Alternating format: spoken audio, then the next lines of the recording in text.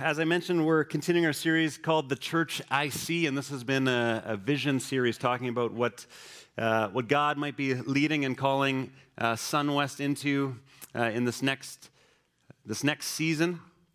And we've covered a variety of topics over this, what's going to turn out to be probably about an 8-week series by the time it's done here. And so we talked about mission, right? And when the church is trying to figure out what it's about, it needs to have central the Great Commission and the Great Commandment of Jesus to make disciples of all nations. That's what we understand as the Great Commission, co-partnering with God to make disciples, and the Great Commandment to love God with all our heart, soul, and strength. And so we've talked about mission and we've talked about discipleship. We talked about the intercultural aspect of God's kingdom. When we read in Revelation, the New Jerusalem describes people from every tongue, language, and nation worshiping God together, and how we need to be a foretaste of that, a suburb of the New Jerusalem, if you will, today. And last week we talked about intergenerational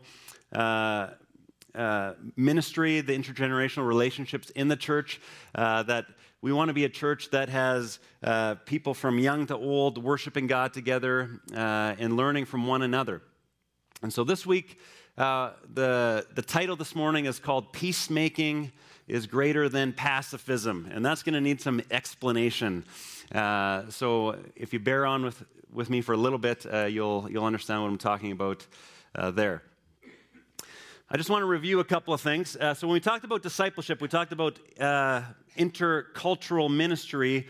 We used this graph to describe what we're talking about. So D1 to D4 is used to describe the journey of discipleship. So discipleship means as a disciple, you are living in a way where you're following Jesus. You're trying to mimic Jesus, the way that Jesus lived, what he taught, that he is your functional Lord. And that's the process of discipleship.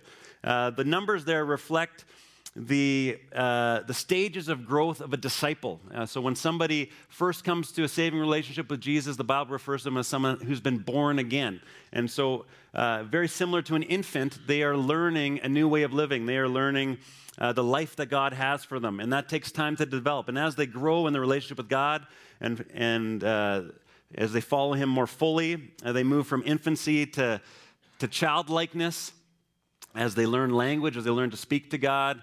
And then eventually they will move into a period of young adultness, right, where they're moving on, they're growing up, they're able to take on responsibility and leadership, and eventually they will be parents. And so the mark of parenthood is that you have reproduced. And so a parent disciple is someone who's discipling disciples. And so that's what the D1 to D4 represent in that journey of discipleship. The M4 to M1 describes the cultural distance that someone might have to understanding the gospel or having a gospel conversation. So each one of those numbers would represent some kind of hurdle or boundary, and it could be something as simple as language. We speak different languages, so it's hard to have a conversation. But the more barriers or boundaries there are to that would be indicated by the number, right? So, someone of a different religion and a different language and a different culture, those would, that might be someone who's in an M3 or an M4 category. So we spoke about that in previous weeks, so I won't spend more time doing that, but I'm going to refer to that again later, so I just wanted to be a quick review. But the whole idea behind that is trying to help us articulate or think about how do we join God in the mission that he's doing in the world, and how do we continue to grow as individuals and as a community in what God is calling us to. And we want to think strategically about that, and it might involve rethinking how we've done things in the past. And I went to, some of you saw me post this week on Instagram, but I went to my son's, what do they do? A parent tour, and they were showing me the book that he wrote, and the book was What I Like to Do. And it says, I like to have baths with my pagans. And so I didn't know if he was kind of getting to a new missional evangelism strategy.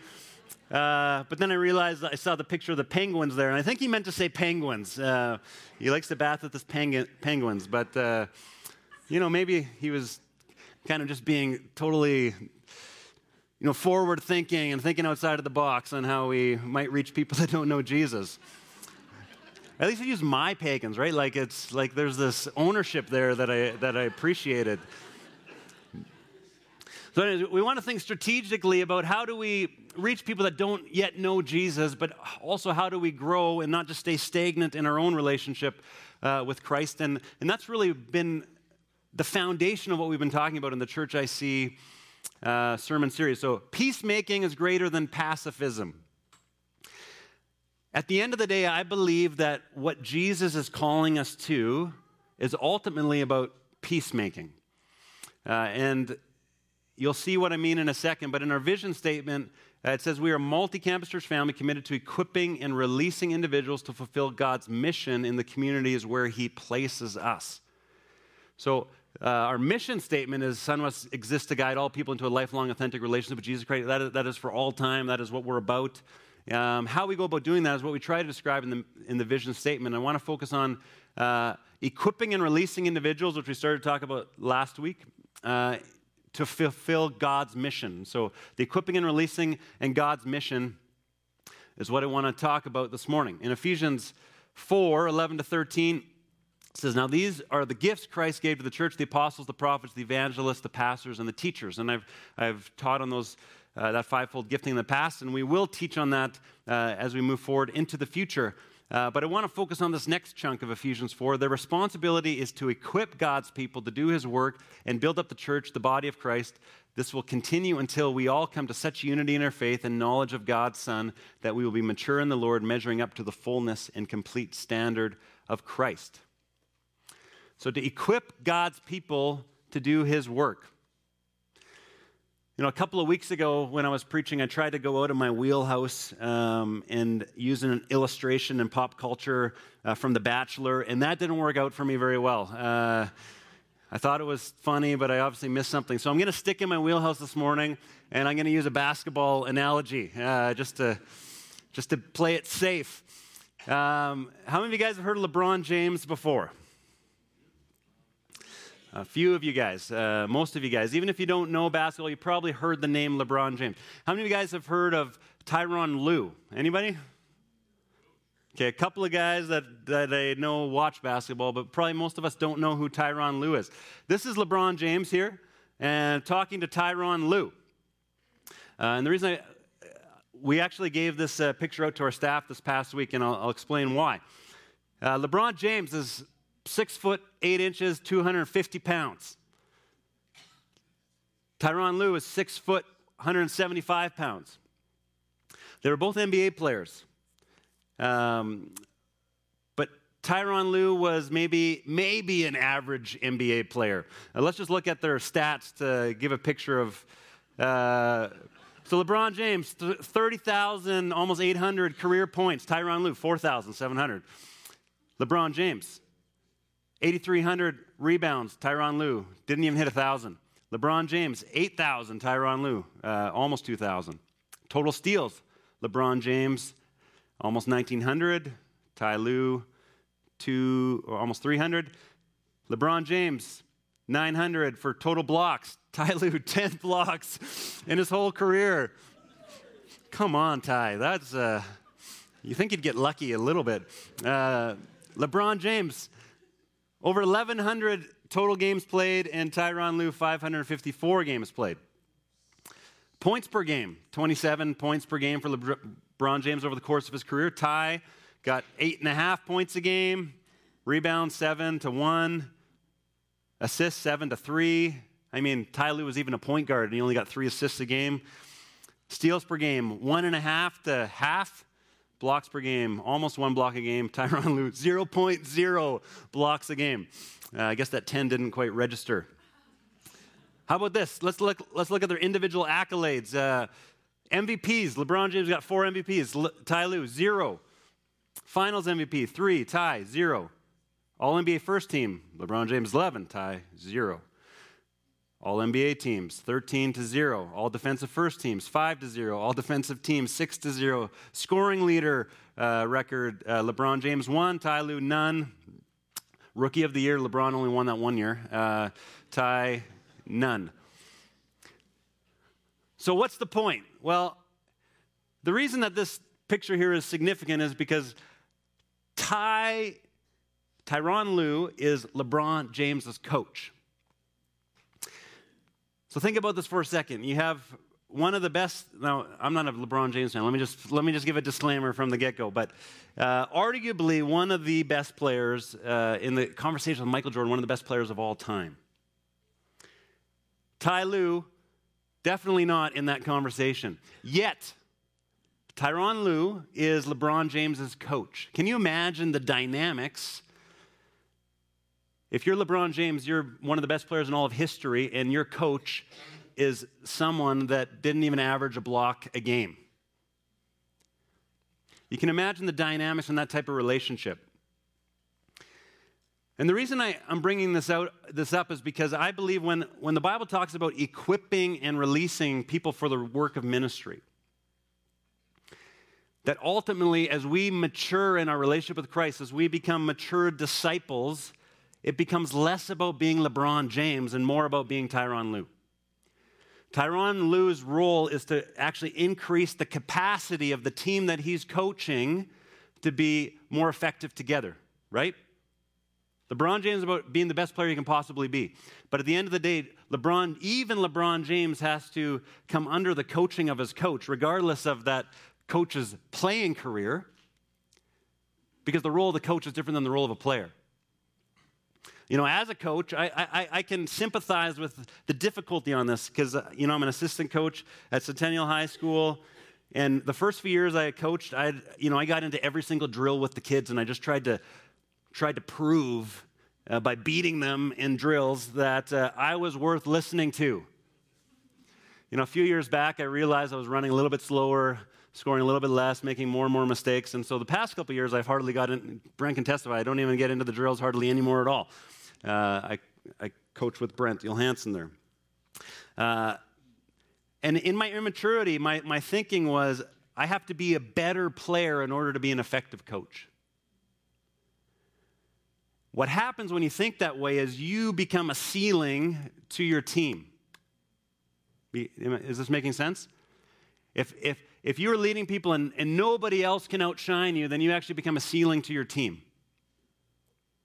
A good coach recognizes that their authority, their calling, their mandate as a coach has nothing to do with them as a player, but everything to do with what they've been called to. And so when we look at Ephesians, let me read this again. The responsibility. So a category that says, as those who have been asked to be leaders and staff in a church, the responsibility of these who are gifted in this way is to equip God's people to do his work and build up the church, the body of Christ. To equip God's people to do his work. So as a staff, we had a conversation this past week, just a reminder that our role is actually not to do ministry, but to increase the capacity of our faith community to do the ministry that God's calling us to do. And if we do too much ministry, then we actually get in the way of that. We actually become a ceiling to that. And I think for us to move forward into the church that God's calling us to be, there needs to be some shifting of mentality, both from those in leadership, but also from those who aren't in leadership, because you can tell that the mentality actually goes both ways. We have staff or we have leadership team to do the ministry. Well, that's not true. Actually, in fact, our staff and those who are in leadership are there to equip you to do the ministry. And this shows up for, when I hear comments, something like, nobody cared for me when this happened in my life. And often, a small group or a ministry team rallied around them, cooked meals for them, maybe visited them in the hospital. But what they mean is maybe somebody on the leadership team or maybe a staff didn't fulfill the expectations that they had on staff.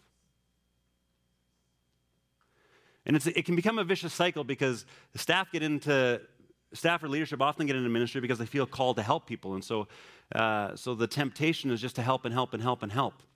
But when we do that, and it actually it can happen from our own insecurity, we perpetuate, I think, a biblical model of church or an unbiblical model of church when the Bible is describing something quite different. If we're in leadership If you're a mature disciple of Jesus, you are not called just to do ministry, you're actually called to increase the capacity of the church to do ministry. And so what is this work that we're called to increase the capacity to do? And I believe the work that we're called to is peacemaking. The word peace is common in most languages. People can talk about peace treaties or times of peace, and it means the absence of war. And in the Bible, the word peace can refer to the absence of conflict, but it also points to the presence of something better in its place. So pacifism, the way I'm using the word this morning, reflects the disengagement from conflict. So when we think of the word pacifism, we think, retreating or leaving a place or a situation where there's conflict. On Palm Sunday, which is today, we know that Jesus rode into Jerusalem, the procession of a king, but he came on a donkey, not with a horse and chariot. His throne was a cross on a hill, not a throne in a palace. Jesus brings peace. His kingdom of peace comes in a different way. And when the Bible describes peace, in the Old Testament, the word is shalom. And the most basic meaning of shalom is complete or whole. And so the Hebrew Old Testament word shalom, in the New Testament, the Greek word is arene. And the most basic meaning of shalom, as I said, is complete or whole. And this word can refer to a stone that is in perfect or whole shape, or multiple stones that kind of make up a complete or whole wall. Shalom refers to something that's complex with lots of pieces that's in a state of completeness or wholeness.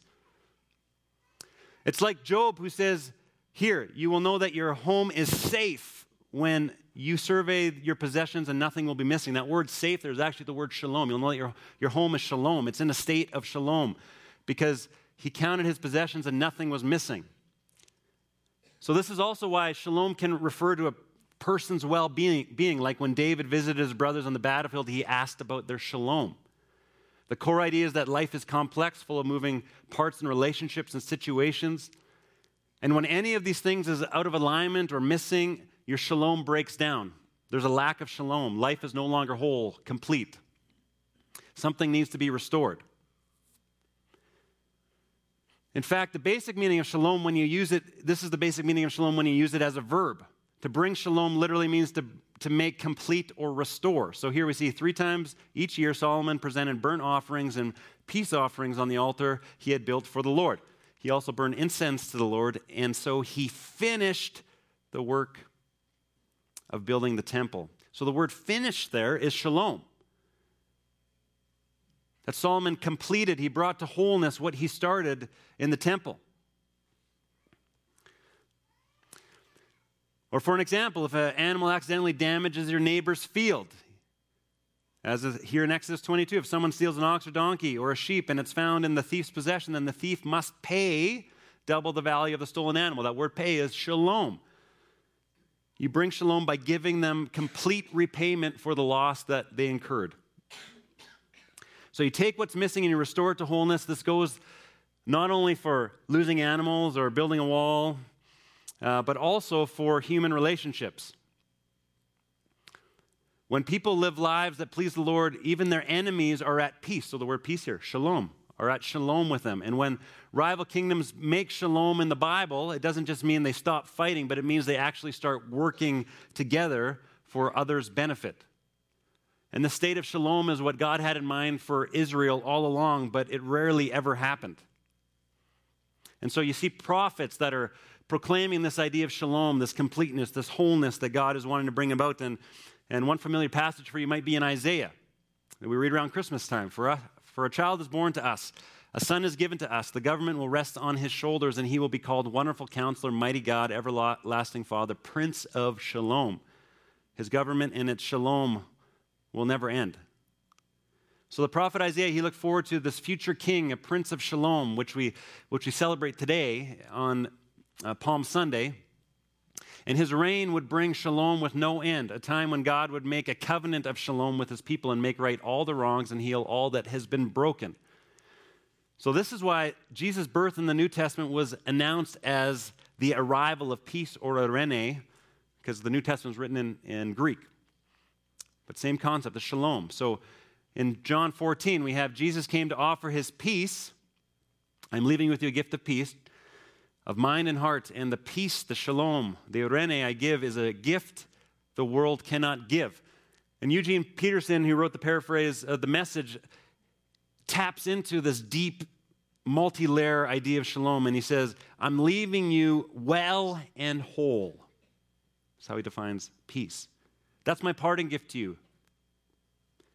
Peace. I don't leave you the way you're used to being left, feeling abandoned, bereft. So don't be upset. Don't be distraught. I'm leaving you well and whole, complete. I'm restoring. The apostles claim that Jesus made peace between messed up humans and God when he died and he rose from the dead. The idea is that he restored to wholeness the broken relationships between humans and their creator. So in Romans 5, verse 1, the apostle Paul says this, therefore, since we have been made right in God's sight by faith,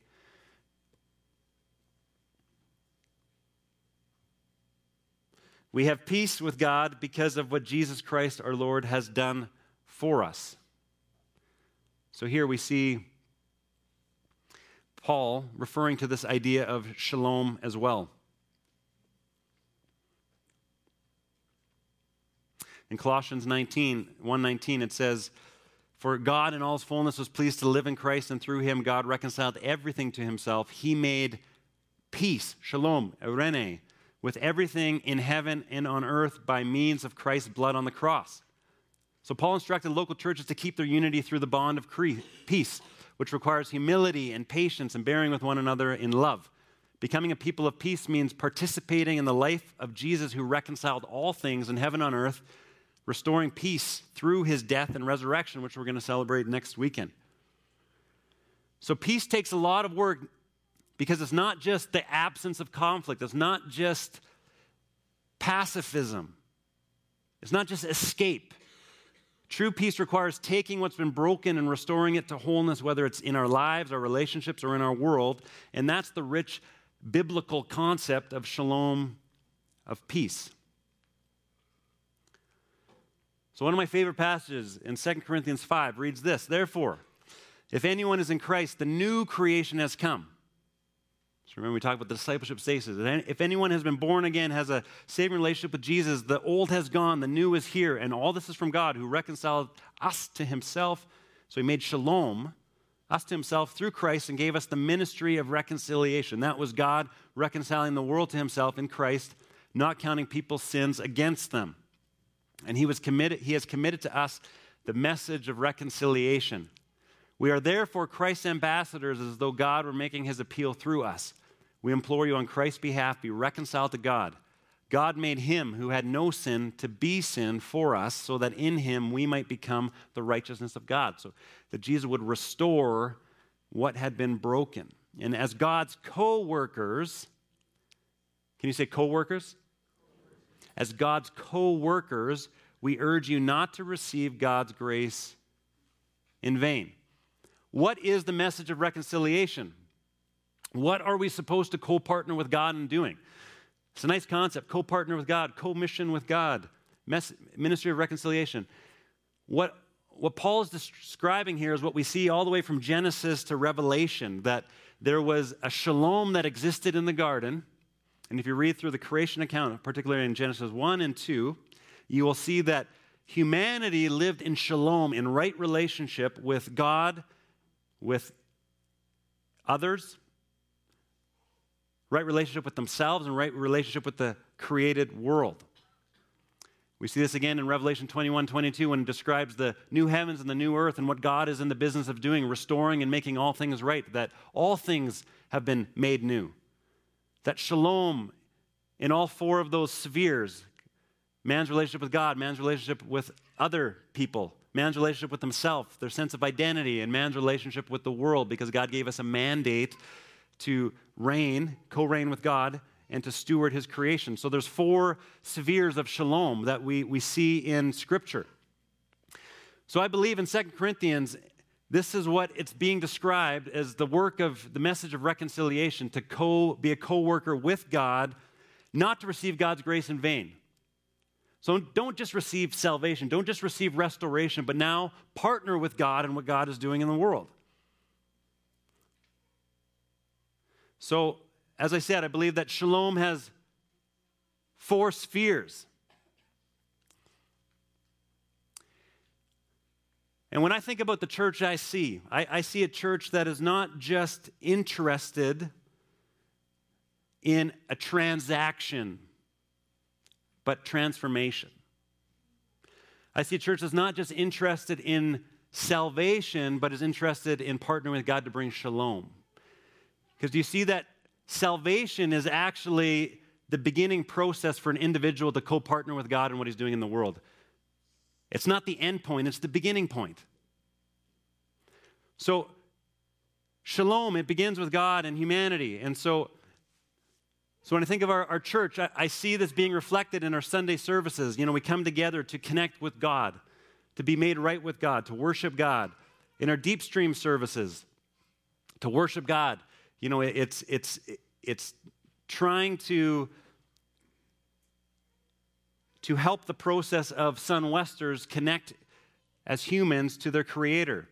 You know, something like Alpha would be something we've done in the past where we try and connect people who are not living in right relationship with God to live in a right relationship with God, to restore shalom in that God-human relationship.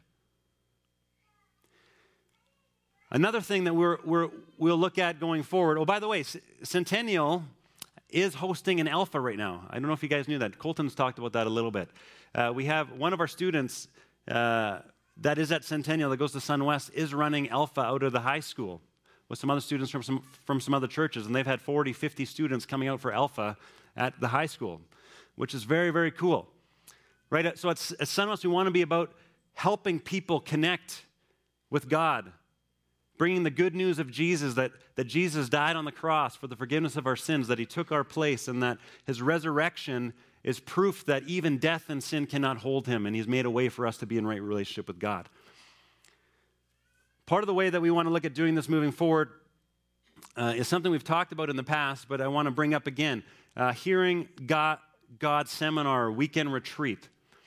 Both Pastor Drew and myself have been in mentoring with a church out of Manitoba for some time now, and next year we're going to be offering a Hearing God Seminar, and so it'll be something that happens on a weekend, and all of our leaders and our volunteers, we'll start with them, but it's going to go beyond that. We'll need to take the seminar at some point because we believe that the starting point for any church leadership is actually this vertical connection with God. Learning to hear from God, learning to live in obedience under the functional lordship of Jesus in our lives. So that's at SunWest, we want to be about and put priority on this vertical relationship between humanity and with God. Shalom also brings restoration and wholeness to somebody's identity. We hear a lot about identity these days. If you look on the internet, Facebook, Instagram, if you talk to, well, it's not just high school students and young adults, it's adults who are midlife crisis. They're trying to figure out who they are. You know, a few years ago, there was a van that drove by my office window, and it had spinner rims on it. It was like a 90s Chevy Caravan with spinner rims on it. I said to myself, there's a dad going through midlife crisis right there. We're all looking for a sense of identity in who we are. And the world says that you need to find, like, just find yourself. You know, we kind of hear that type of language, find yourself. And the Bible tells that you cannot find yourself by going inward. It doesn't work that way. In fact, it's only until we recognize that we were created to be in relationship with our Creator that we begin to have a sense of identity, a sense of who we are, that we were made to be sons and daughters of the living God. And so at SunWest, we want to be about restoring shalom and not only to vertical relationship for people with God, but also helping people understand their God-given identity. And so there's ministries such as our Sozo prayer ministry, which you've heard us talk about. And obviously that's about connecting with God, but the end result of that is giving people a sense of security and understanding about how God sees them and who God made them to be, and finding freedom in their life to live out their destiny and their identity with how God made them. You know, another seminar that we will be offering in the future, not next year, but probably the following year, 2 years from now, is we'll begin to run set-free retreats. And so this is also something that Pastor Drew and myself have been working towards. And And it'll be a weekend where we basically help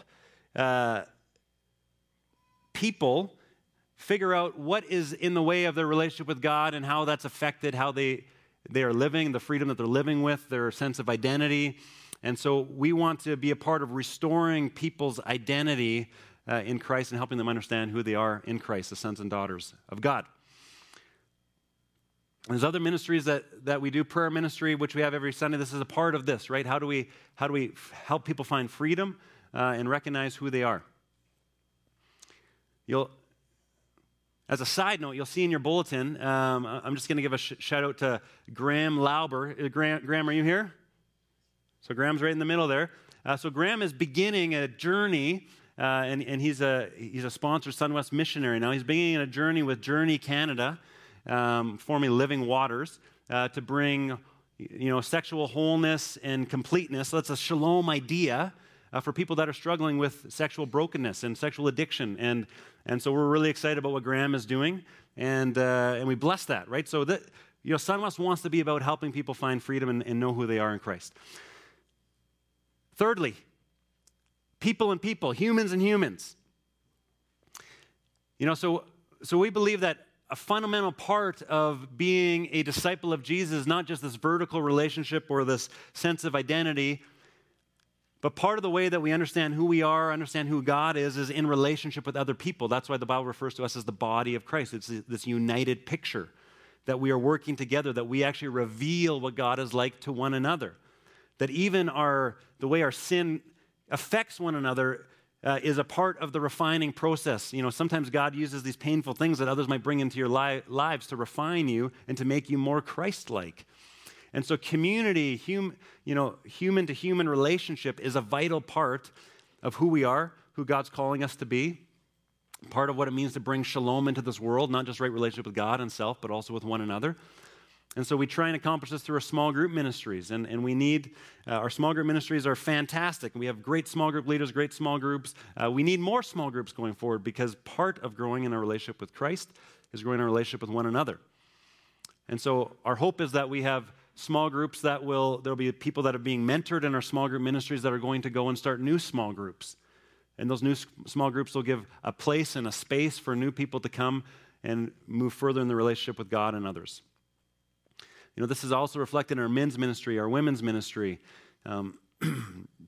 Hopefully in the future will be reflected even in how we run our Sunday mornings. And I'm going to come back to the building piece later on, but last week, for the chili fundraiser, how many of you guys ended up eating your chili outside?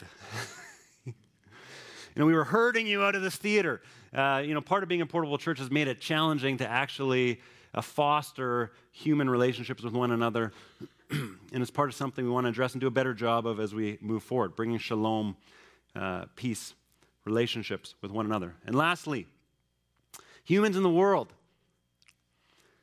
So this can look like a whole lot of things, but when the Bible talks about the world, so God so loved the world, the idea behind the world is not, it's people, but it's whole groups of people, and it's also systemic, structures and governments and things in our world that might bring systemic oppression or hardship to people. And so when we talk about shalom in the world, we at SunWest don't just want to be about us, but also about what God is doing in our world. And so the Mexico trip is gone right now.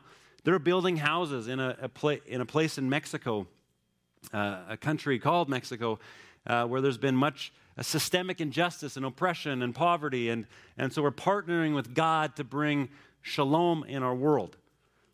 This is seen, in our El Salvador trips where we're going to build houses with shelter ministries in El Salvador, Thailand partners. Greg Taves, one of our SunWesters, is part of leading partners in Thailand, and we send trips once in a while to Thailand, send groups to do trips there. Even our EAL ministry, which has been a recent thing, but we talked about that a few weeks ago, helping people learn English as another language. What is this doing? It's not only connecting people to people, but it's also creating an avenue for us to respond and walk alongside immigrants and newcomers that are feeling and experiencing the injustice of trying to be a new Canadian, figure out life here. And Romans 8, I don't have the scripture on the screen, but let me just read Romans 8:18 to 22 for you. Yet what we suffer now is nothing compared to the glory he will reveal to us later, for all creation is waiting eagerly for that future day when God will reveal who his children really are. Against its will, all creation was subjected to God's curse.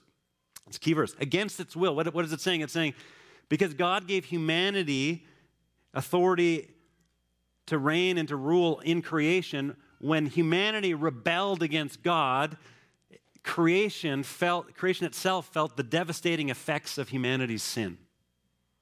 You only need to look at the news for a few minutes to recognize that this is true. So against its will, all creation was subjected to God's curse. But with eager hope, listen to this, the creation looks forward to the day when it will join God's children in glorious freedom from death and decay.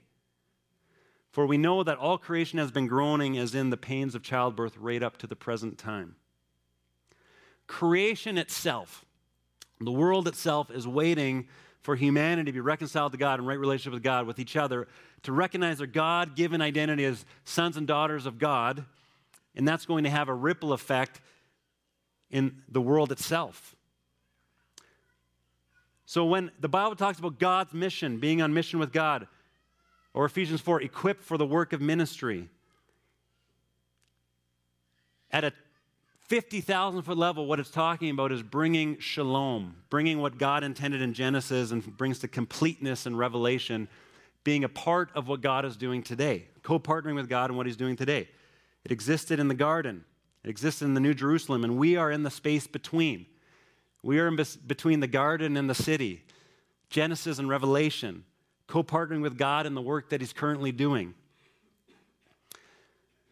And if you're going to become a shalom maker, it begins with recognizing that you've been a shalom breaker. And so we'll see on the slide here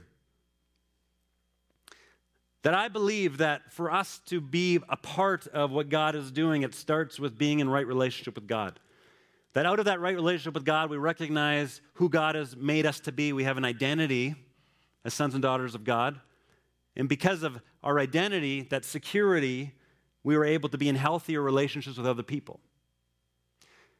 And as we love other people well, we recognize that there are injustices, systemic injustices in this world that make it hard to love people well. And so we don't only love the individual, we will address systemic issues of injustice and oppression because the whole world is actually waiting for the sons and daughters of God to recognize their God-given identity and mission.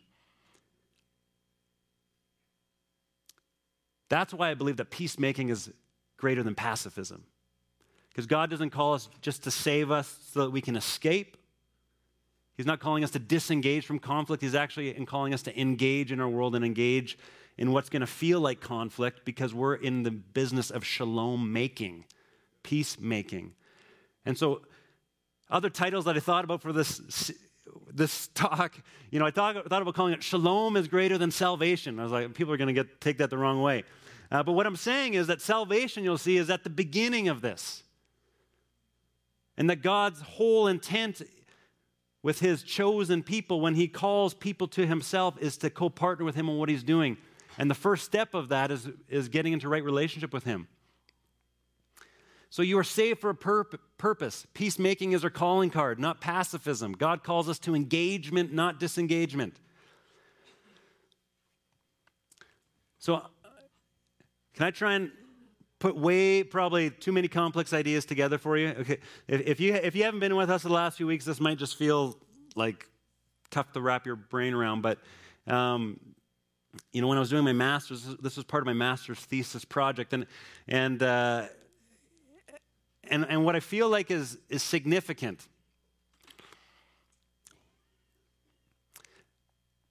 I believe as leaders, as staff, the two questions that we need to be asking, if you're someone in a D3, D4 type of relationship with God, that you're a mature disciple, I think the two questions we need to be asking is, how is what we are doing moving people forward on the path of discipleship? Whether someone's in a place of M4 or D3 or D4, how are we actually helping people grow? Whether they're far from God or close to God. And the second question, how is what we are doing co-partnering with God to bring shalom to each of the four spheres?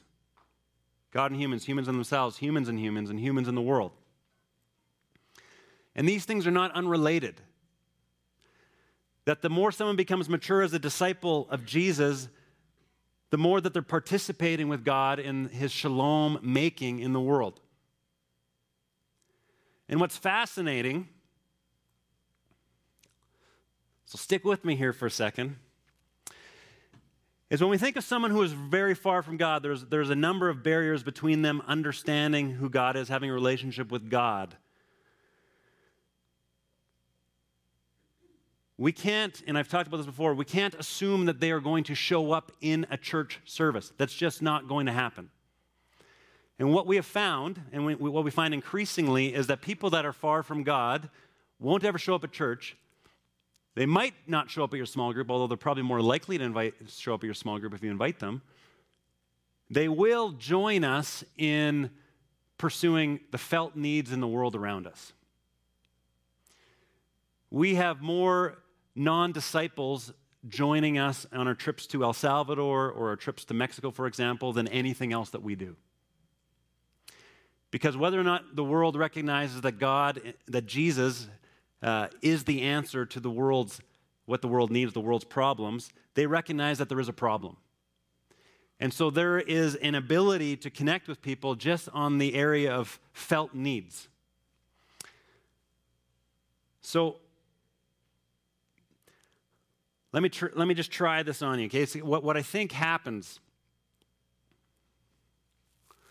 is that as people become, and these are why all of these phases in growth need each other, because if someone is at a cultural distance from responding to the gospel, like an M4, M3 position, it needs D3 and D4 people to engage with them.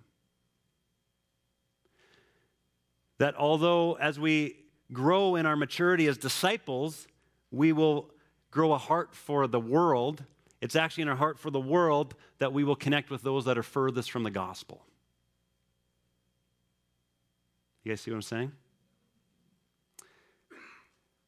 And so people might not want anything to do with Jesus or God, but they want to respond to a broken world. They might not want anything to do with Jesus or God, but they want to restore relationship with others. And so we need disciples who are in their maturity, who are growing in their understanding of walking in shalom with other people and bringing shalom to the world, to reach out to people that are far from God, to partner with them actually, because they have a heart for shalom, even though they don't know the source of shalom. And D3 and D4 will actually be significant in affecting and connecting with those who are in an M3, M4 position. And here's another thing that happens. Have you ever noticed that the people that are just new believers in Jesus are often those that connect most freely and openly with those who aren't? If we do not have new people coming to know Jesus, we will struggle to have more new people coming to know Jesus. Because the people that come to know Jesus are usually the people that bring their friends to church. If you've been coming to Summits for a long time, my guess is you've been inviting less people to church. If you've been coming for a short amount of time or you're new in your faith, you've probably, in your excitement and your fervor of what's happening in your life, you have shared it with your friends more freely. And so we need the whole scope of discipleship to also meet the whole scope of what God wants to do in our world. I hope that makes sense. Felt needs in our world and for others is one of the best ways to build a relationship with those who are far from God. And so when we think of Serve Day, we're looking at doing a Serve Day on a Sunday morning at the beginning of June. When we think of Serve Day, this will be an opportunity for us to connect with people that will never darken the doors of a church. Many in our world are asking questions around identity, but don't see their relationship with God playing a role in that. But we start with where they are. We start with those felt needs. And I'm going to talk about the capital campaign that we're going to start here on April 8th. And I'm doing a bit of a small group tour right now, and one of the small groups I was at, we were talking about, a bunch of activity that the church can do moving forward. And they said, how are you going to do that? And I said, I'm not. Because my role is to be Tyronn Lue, not LeBron James. My role is to build capacity. And so I think two things. We need to, as leaders, we need to build capacity in our body to be about to bring shalom in all of these spheres, to reach people from M4 all the way to D4, to be strategic in how we do that. And it's going to take input from every single person. There's no one person that can do this. So how are we going to do it? And I said to that small group that I was at, I said, I'm just going to keep preaching on it, and I'm going to see what sticks. Because what's happening over time as we think about this, as we dream about it, as we talk about it, there's something that's coming alive in our body. Something like EAL, which is great, is something that was already happening in our body. I didn't do anything. We had Sam and Dar Ramirez and Sharon and Brad Pahal. They had the heart, and they were already participating in this kind of thing. And my role is I feel like I'm just going to throw gasoline on the fires that God is already starting. When you're cooking spaghetti, right? I've never done it, but apparently it's good to eat when you throw it at the wall and it sticks, right? That's when it's good. And I think as we move forward and we're throwing stuff at the wall, there's more and more and more things sticking. And people are getting excited about what's sticking for them. And I've heard people sharing with me the dreams of what they feel like God might be birthing in them as we think about what God is birthing in our church in the future. And what I want to emphasize here as we head into a capital campaign for the purchase of the building in Mindapore and Connections churches, if we are going to be holistic in bringing shalom to the world, it needs to be more than a Sunday morning. If we are going to build capacity in a community of faith, we need to have an avenue in which to do that. Part of the benefit I see of having a permanent space in a permanent community is not just for the outreach in that community, and that's a big part of it, but it's also about increasing the capacity for us to mature in our discipleship relationship with Jesus. You look at even something like the Set Free weekend or the Hearing God weekend. Those are all things that become more available for us as we figure out ways to do discipleship and mission, not just on a Sunday morning, but midweek. We can be more strategic in how are we moving people from one place to the next. How are we actively partnering with God to bring shalom to a broken world? I'm going to invite you to stand with me.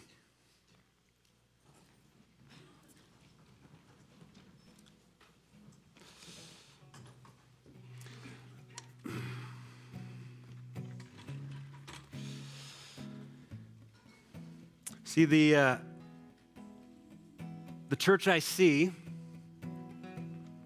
is a church that has mature Christ followers, leaders who understand that God is calling them to create a capacity for greater ministry in the church.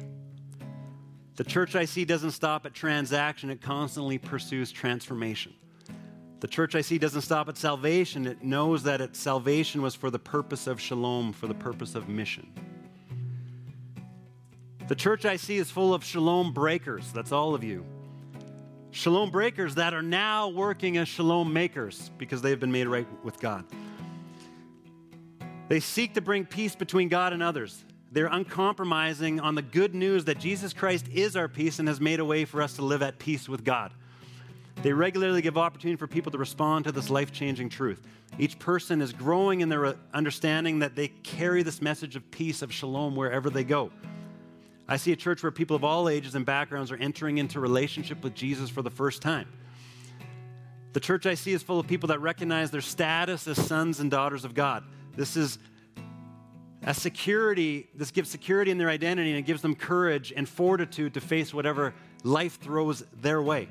I see individuals that have been set free from whatever's happened in their past that has prevented them from walking in their identity as a child of God. The enemy comes to steal, kill, and destroy, but this church will co-labor with God to return what has been stolen, bring to life what has been killed, and restore what's been destroyed. The church I see is busting at the seams with people who know firsthand that intimacy with God leads to passion for God, which will lead to compassion for others. The church I see recognizes that the love of neighbor is the litmus test for the love of God, and it seeks to live in shalom with all people as far as it depends on them. The church I see knows that loving your neighbor extends to fighting issues of systemic injustice. It knows that God created the whole world to be his home, and we will take our responsibility as his tenants seriously. The church I see recognizes that all of creation is groaning and in waiting for the sons and daughters of God to step up. So let's step up, church. This is the church I see. So, Father, we just